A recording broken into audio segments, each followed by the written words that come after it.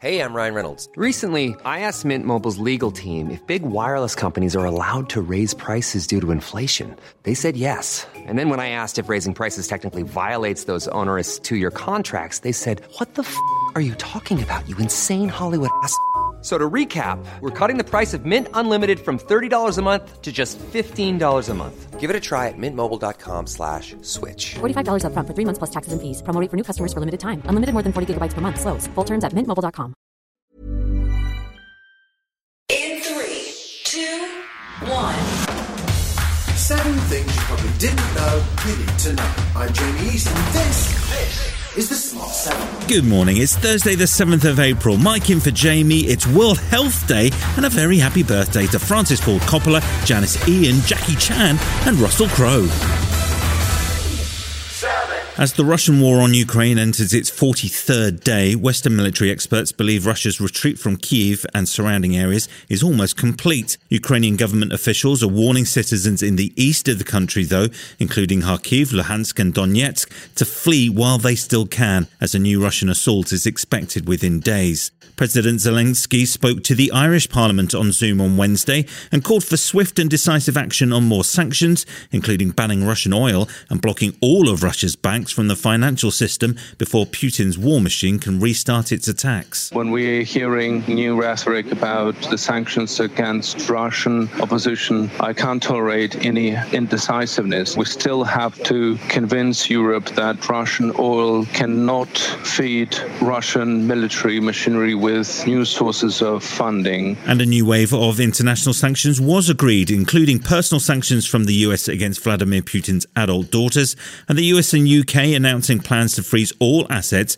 of Russia's biggest bank, Sberbank. US Attorney General Merrick Garland also promised all Russian enablers and oligarchs will be punished. It does not matter how far you sail your yacht. It does not matter how well you conceal your assets. It does not matter how cleverly you write your malware or hide your online activity. The Justice Department will use every available tool to find you, disrupt your plots, and hold you accountable.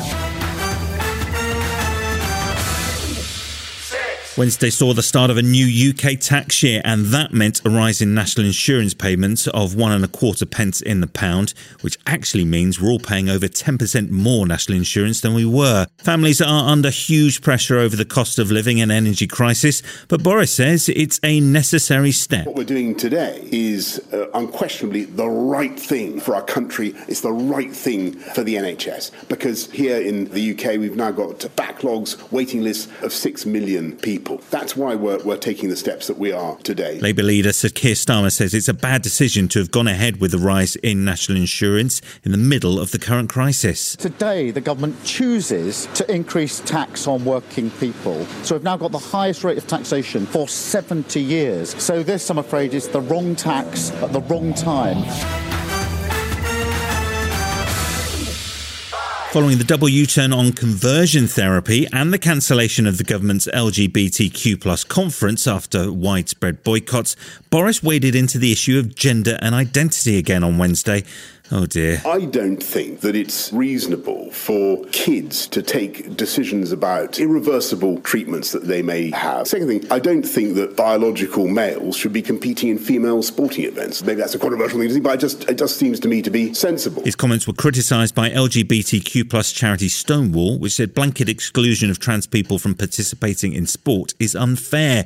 Labour leader Keir Starmer says it's pretty simple. Conversion therapy in all its forms should be banned. That used to be the government's position, and they've been flip-flopping on this over the last few days. They need to stick to their promises. Health Secretary Sajid Javid was defending the government decision to leave trans people out of a proposed ban on conversion therapy on the basis there may be other root causes for gender dysphoria. It's right to take the approach that we have, which is to ban conversion therapy for LGB, but to take a much more sensitive approach when it comes to trans. I don't think that anyone should be administered with electric shock. I think that would count as abuse, and it would already be against the law.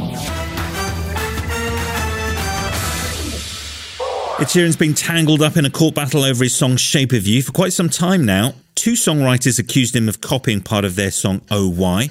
Sheeran and fellow songwriter Snow Patrol's Johnny McDaid and Steve Mack were adamant they hadn't copied the song or even heard it. Luckily, the court agreed, and Ed released a video on his Instagram pleading for an end to these kinds of cases. There's only so many notes and very few chords used in pop music. Coincidence is bound to happen if 60,000 songs are being released every day on Spotify. I don't want to take anything away from the pain and hurt suffered from both sides of this case, but I just want to say I'm not an entity, I'm not a corporation, I'm a human being, I'm a father, I'm a husband, I'm a son. Lawsuits are not a pleasant experience, and I hope with this ruling it means in the future baseless claims like this can be avoided. Still to come on the Smart 7, Chelsea are in a spot of bother, and Idris Elba is talking football. Should there be soccer with the Americans? Right after this. It's that time of the year. Your vacation is coming up. You can already hear the beach waves, feel the warm breeze, relax, and think about work. You really, really want it all to work out while you're away. Monday.com gives you and the team that peace of mind. When all work is on one platform and everyone's in sync, things just flow. Wherever you are, tap the banner to go to Monday.com.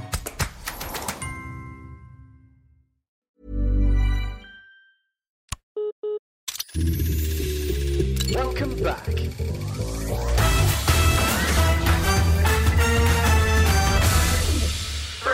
Things are not going well for Frank Lampard at Everton as Wednesday night's game against Burnley in the Premier League, a classic relegation six-pointer, ended with Burnley winning 3-2 to leave Everton just above the drop zone. Wednesday also saw more Champions League quarter-final first-leg action.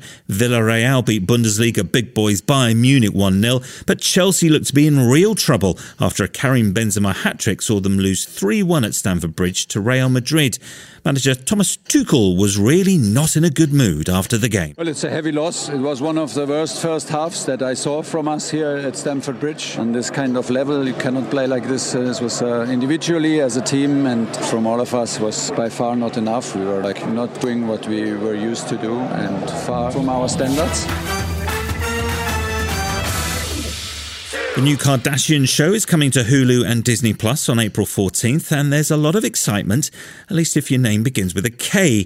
Momager Kris Jenner was on with Ellen and was hyping up the first episode, which features Kim presenting Saturday Night Live. But wow, Ellen is tough to impress. Wait till you see the first part of the first episode. It's so good. I saw it. You did? Yeah, they gave it to me ahead of time. Stop. Yeah. Did you like it? You didn't even call me. I just saw it in my dressing room before you got here. Okay. Well, I had a show before you got here. Okay. Very, very busy. You're not the only one busy. With an empire. Now listen. Sonic the Hedgehog 2 got its premiere this week, and the man playing the villain, Knuckles, is none other than Idris Elba. He popped up with Jimmy Kimmel to chat briefly about Sonic, but mainly about DJing at Meghan and Harry's wedding, where he played Dr. Dre, but nothing by Queen, and about presenting the World Cup draw last week. The US and England face off in the group stage in Qatar, so Jimmy wanted to get up to speed on English football charts. The one that I like the most is a tiny little song. It's humiliating, right? So you'll have this famous player come out and he'll either do like a free kick or he'll miss or he'll mess up, and all they start singing is, "Who are ya? Who are ya?" And it's like, you know who I am, my name's on the back. Why? You know who I am. This has been the Smart 7. Wherever you're listening, do us a favour and hit the follow button. We'll be back tomorrow at 7 a.m. Have a great day. Written, produced and published by Daft